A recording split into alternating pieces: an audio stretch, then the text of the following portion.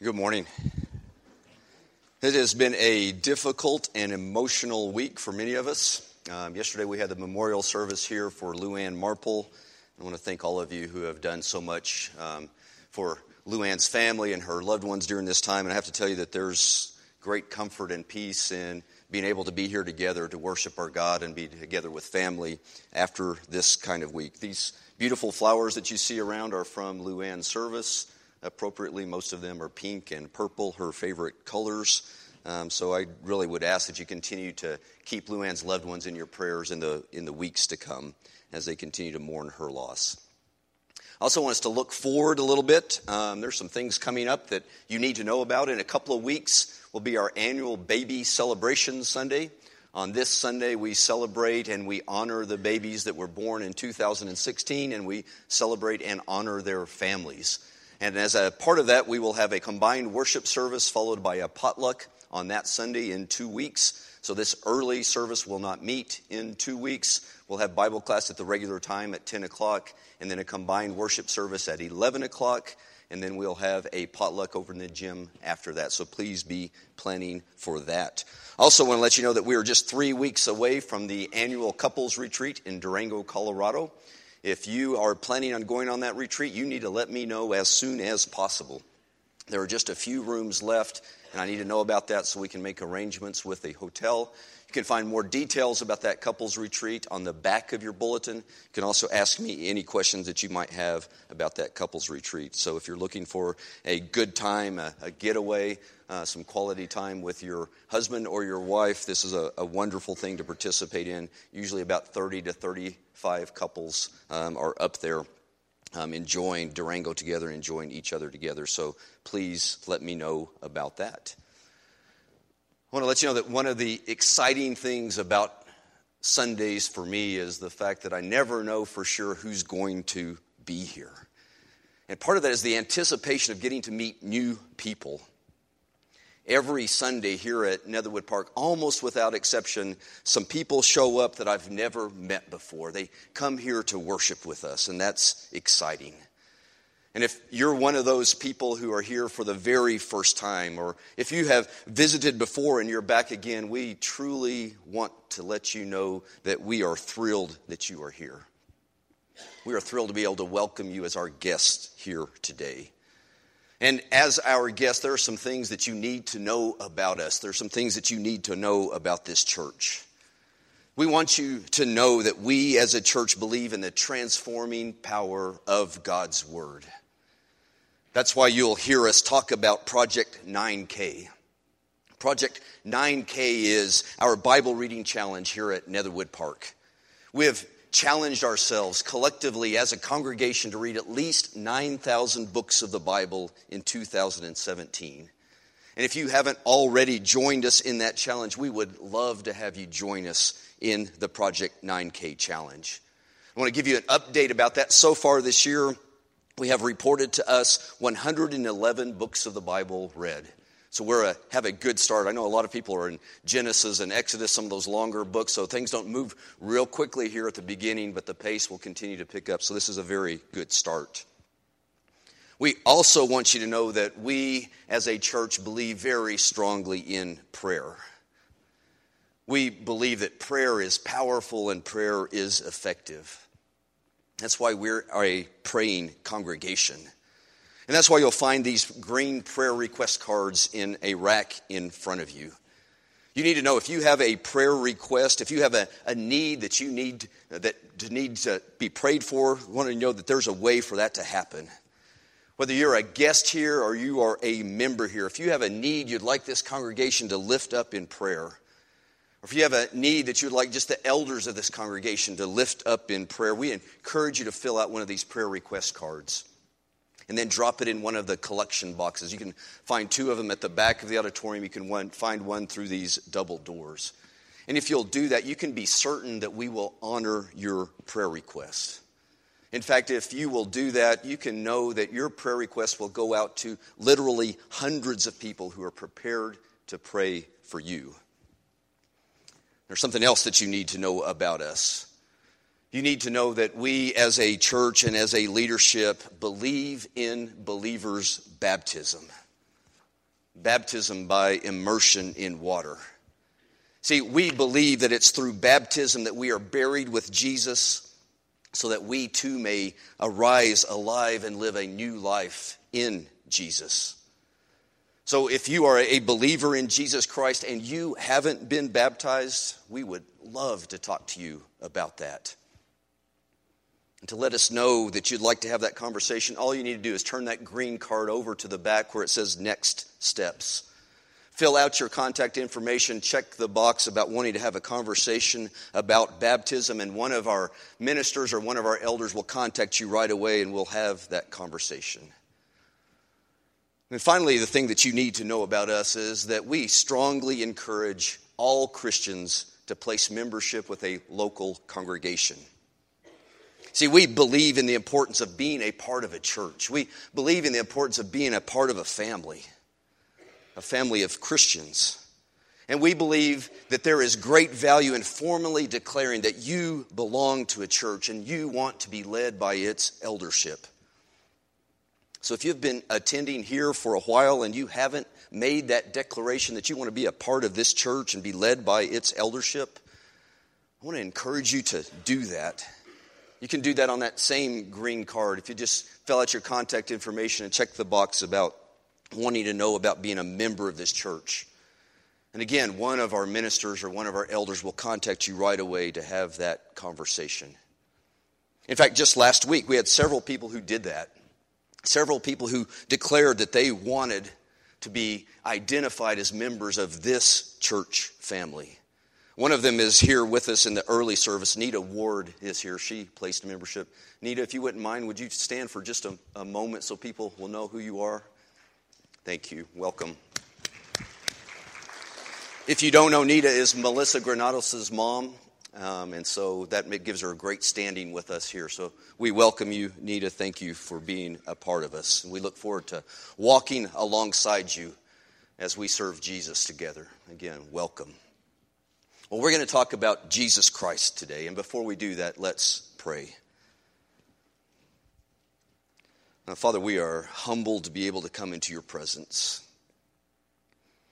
Father, we are humbled to know that you hear our prayers. And Father, we are humbled when we realize that you sent your Son to the earth as a man to redeem us, to set us free. And Father, thank you for that great gift. Thank you for your Son. Thank you for the Word made flesh. And it's in his name we pray, Jesus, who is the Christ. Amen. Well, you know, the beginning of any story is really important. If you don't engage your audience from the very beginning of the story, you risk losing your audience and you risk never getting them back again. So Matthew and Luke open their gospel accounts with the most incredible baby story that anyone has ever heard. They open their accounts with the miracle story of the birth of the Christ child. And Mark, in contrast, opens his gospel at full gallop. He opens his gospel with this camel hair wearing, insect eating prophet that's out in the wilderness baptizing people in the Jordan River. But John opens his gospel, his very different gospel, in a very different way. John opens his gospel with echoes from the beginning of another great story, with echoes of the creation story. John opens his gospel with echoes from Genesis chapter 1. Listen from Genesis chapter 1 and verse 1. In the beginning, God created the heavens and the earth. Now the earth was formless and empty, and darkness was over the surface of the deep. And the Spirit of God was hovering over the waters. And God said, "Let there be light." And there was light, and God saw that it was good. That's a great beginning, isn't it? We picture the earth without any shape, without any form at all. There's complete emptiness. There's complete darkness. And the very Spirit of God is hovering in the darkness over the waters. There's no doubt in this story that God's on the move. There's no doubt in this story that God is about to act. There's no doubt that something big is about to take place. Something dramatic, something creative is about to happen. And then we hear God speak. Let there be light. And with his very words, God brought light out of darkness. With his very words, God brought structure out of the chaos. With his words, he brought life to emptiness. With his words, he brought light to the darkness. See, it's the word of God that brings everything into existence. So listen to the echoes of that story, the creation story, as John opens his gospel story. John chapter 1 and verse 1. In the beginning was the Word, and the Word was with God, and the Word was God. He was with God in the beginning. And through him all things were made. Without him nothing was made that has been made. In him was life, and that life was the light of men. And the light shines in the darkness, but the darkness has not understood it. And there came a man who was sent from God. His name was John. And he came as a witness to testify concerning that light, so that through him all people might believe. He himself was not the light. He came only as a witness to the light. The true light that gives light to every man was coming into the world. And he was in the world. And though the world was made through him, the world did not recognize him. He came to that which was his own, but his own did not receive him.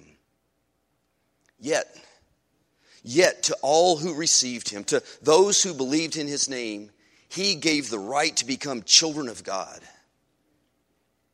Children not born of natural descent, nor of human decision of a husband's will, but born of God. The Word became flesh and made his dwelling among us.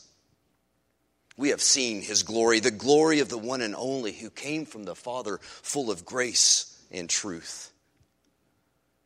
That's also a great beginning. As John opens his gospel account, we have this mystery. The mystery of the Word.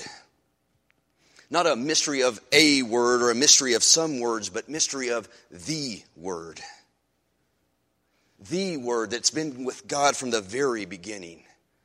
The Word that not only has been with God, but is God. The Word through whom everything that has been created was created. The Word. The Word that not only gives life, but is life. The Word that not only gives light, but is light. There's no doubt that God is on the move. There's no doubt that God is acting. And there's no doubt that something big, something dramatic, something creative is happening. See, God isn't just speaking his word. God is sending his word. God is sending life. God is sending light. God is sending Jesus. Jesus, the very Word of God, is now in the world that he created. Jesus, who is God, is now here. He's here in the flesh. As most of you know, we recently completed a sermon series out of the book of Malachi. And Malachi and God's other prophets had a lot to say, lots of words to say. And they had a lot to say because they were God's spokespersons. And they had a lot to say because God had a lot to say to his people. And when you read through your Bibles during this year, you'll see that prophet after prophet after prophet spoke word after word after word to God's people. And the striking and tragic thing about all those words is that God's people still didn't get it. They still didn't understand who God was. They still didn't understand what God wanted from his people. And as John opens his gospel, it isn't with just more words. See, John tells us that God is at work. But God isn't choosing to increase the volume with more words. God isn't choosing to yell louder at his people in the hope that they'll finally get it. No, instead, by sending Jesus, by sending the Word, what God chooses to do is to decrease the distance between him and his people. In Jesus, God chooses to decrease the distance between us and our Lord. See, John tells us that Jesus didn't come to bring more words about God. No, Jesus came to bring God. The Word of God made flesh came into our world. John tells us that Jesus, the Word made flesh, lets us see who God really is. Jesus, who is God made flesh, gives us the ability to finally get it. And because John knows that we aren't always the sharpest tools in the shed, John, throughout his gospel, is going to do something for us. He's going to repeatedly call our attention to Jesus. John will repeatedly point to Jesus. He'll point to Jesus and describe Jesus and explain Jesus. He'll do that so we can get it. So that we can get to know God by getting to know God in the flesh. And so among many other things, John will make sure that we understand that Jesus is the Lamb of God. The Lamb of God. And for you and me, that may not mean much. But for Jewish people who had spent their lives commemorating and celebrating the Passover, calling Jesus the Lamb of God was full of meaning. It was full of significance. You probably know, but Passover was an annual observance of how God rescued his people from Egyptian slavery. You probably know the story. God sent Moses to the king of Egypt. He sent him to Pharaoh to demand freedom for his people. And even though God unleashed a series of horrific plagues on Egypt, Pharaoh still wouldn't release his slaves. He wouldn't release them, that is, until God brought death to all the firstborn children of Egypt. And Passover celebrates how God spared the firstborn children of Israel, his chosen people.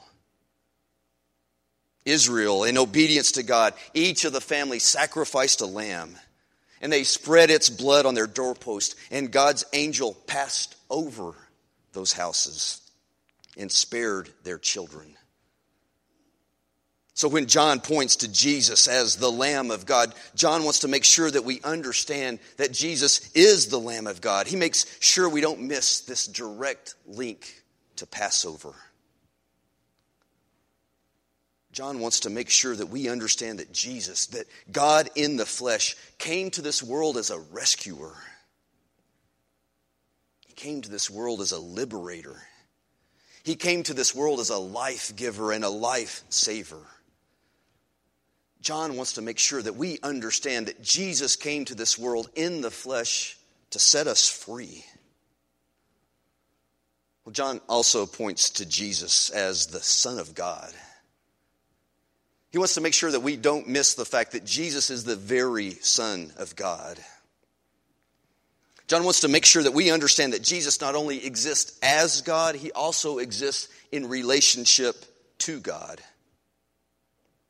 So when John points to Jesus as the Son of God, he's pointing to Jesus' relationship to God the Father. Being a son can mean lots of different things, can it? It can mean a lot of different things to lots of different people. And for the Jews in John's audience, sonship was all about the son. It was all about what the son did. So in Jewish thinking, a true son is a son who does what the father tells him to do. A true son is an obedient son. But for the Greeks in John's audience, they had a very different take on sonship. For Greeks, sonship was all about the Father. In Greek thinking, sonship is all about your origin. So you don't become a son of the gods by doing what the gods tell you to do. No, you're a son of the gods because the gods gave birth to you. But John does something interesting. In John, sonship is about both of those things. So John tells us that Jesus is the Son of God because he is obedient to his Father. John will tell us that Jesus is the true Son of God because he does the will of his Father. But we'll also see that Jesus is the Son of God because he is the very essence of God. He's God's own flesh. He is God in the flesh. Jesus, in every sense of the word, is the Son of God. So when John opens his gospel account talking about the Word, he isn't talking about some idea that's breaking into the world. He's not talking about some new philosophy that's being introduced to the world. No, when John talks about the Word, he's talking about a person. He's talking about God in the flesh. He's talking about Jesus, the Lamb of God, the Son of God. He's talking about the Son of God who came to fully reveal his Father to all mankind. And Jesus, as God's Word made flesh, Jesus didn't come to the world to bring wisdom. Jesus is wisdom. And Jesus didn't come to the world to bring truth. No, Jesus is truth. And Jesus didn't come to the world to bring love. No, Jesus is love. Jesus came to the world as the Word. And he came to reveal his Father. He came to reveal God to all mankind. So over the next couple of months, as we dig deeply into John's gospel, we need to ask the question, what does this all really mean for us? What should we be looking for as we read and study and we explore John's gospel together? Well, I want all of us to look at Jesus in John's gospel expecting to receive revelation. Not some supernatural revelation, but the revealing of who God is. This should be a time of revelation for us all. It should be a time when God is revealed to us all. Because John, throughout his gospel, will tell us, if you want to see God, then look at Jesus. And John will tell us, if you want to know God, and we all want to know God, if you want to know God, John will tell us, then you need to get to know Jesus. Because it's his Son who reveals his Father. And God wants us to see him. And God wants us to know him. And God didn't raise the volume with just more words. No, God decreased the distance with the Word, with Jesus Christ, the Word in the flesh. John will tell us that through Jesus Christ, God is speaking our language. He's speaking our language in the flesh. He speaks our language through the Word made flesh. So John's inviting us into his gospel. Not to just read more words, but he's inviting us into his gospel to see and to know the Word. Because when we see and know the Word, when we see and know Jesus Christ, when we see and know the Son of God, the Lamb of God, then Jesus Christ invites us into the same kind of relationship with the Father that he has. Jesus invites us to be true sons and daughters of God. John 1, verse 12. To all who receive him, to those who put their faith in his name, he gives the right to become children of God. Children born not of natural descent, nor of human decision or a husband's will, but born of God. He invites us. Jesus invites us. And he gives us the right to be fellow children of the Father. How amazing is that? How amazing is it to be given the right to be true sons and daughters of God? So John invites us to see that we can be true sons and daughters of God. We can be true sons and daughters of God by being obedient to our Father, by placing our faith in his Son. And John also invites us to grasp that we can be true sons and daughters of our Father, not just because we are obedient, not just because we've placed our faith in his Son, but by placing our faith in his Son, we have been given the very essence of God. We are sons and daughters of God because we have been born of God. We're sons and daughters of God not just because of what we have done, but because of what God has done for us. Done for us through his Son. Done for us through the Word made flesh. And as we read John, this is his story. This is the good news of Jesus Christ. And John invites us to know the God who Jesus is. Let's pray together. Oh, Father, we want to know you. And Father, we want to see you. So, Father, open our eyes and open our hearts as we read John's gospel. Father, help us to be truly pointed to your Son, Jesus Christ. Help us to see him so that we can see you. Help us to know him so that we can know you. And Father, I pray that we will all accept the invitation to be true sons and daughters of yours. Help us be obedient. And Father, help us to live as your children. Father, you are holy. Thank you for blessing us. We pray this through the name of Jesus. Amen. So as we end, I do want to invite you over the next several months to dig deep in the Gospel of John with me. Let's dig deeply in it together. I want to invite you to see God. To see God by looking at Jesus. And I want to invite you to come to know God by coming to know Jesus. I want to invite you to know the Word made flesh and know that he is victorious. So let's stand, let's sing about our victory in Jesus, the Word made flesh.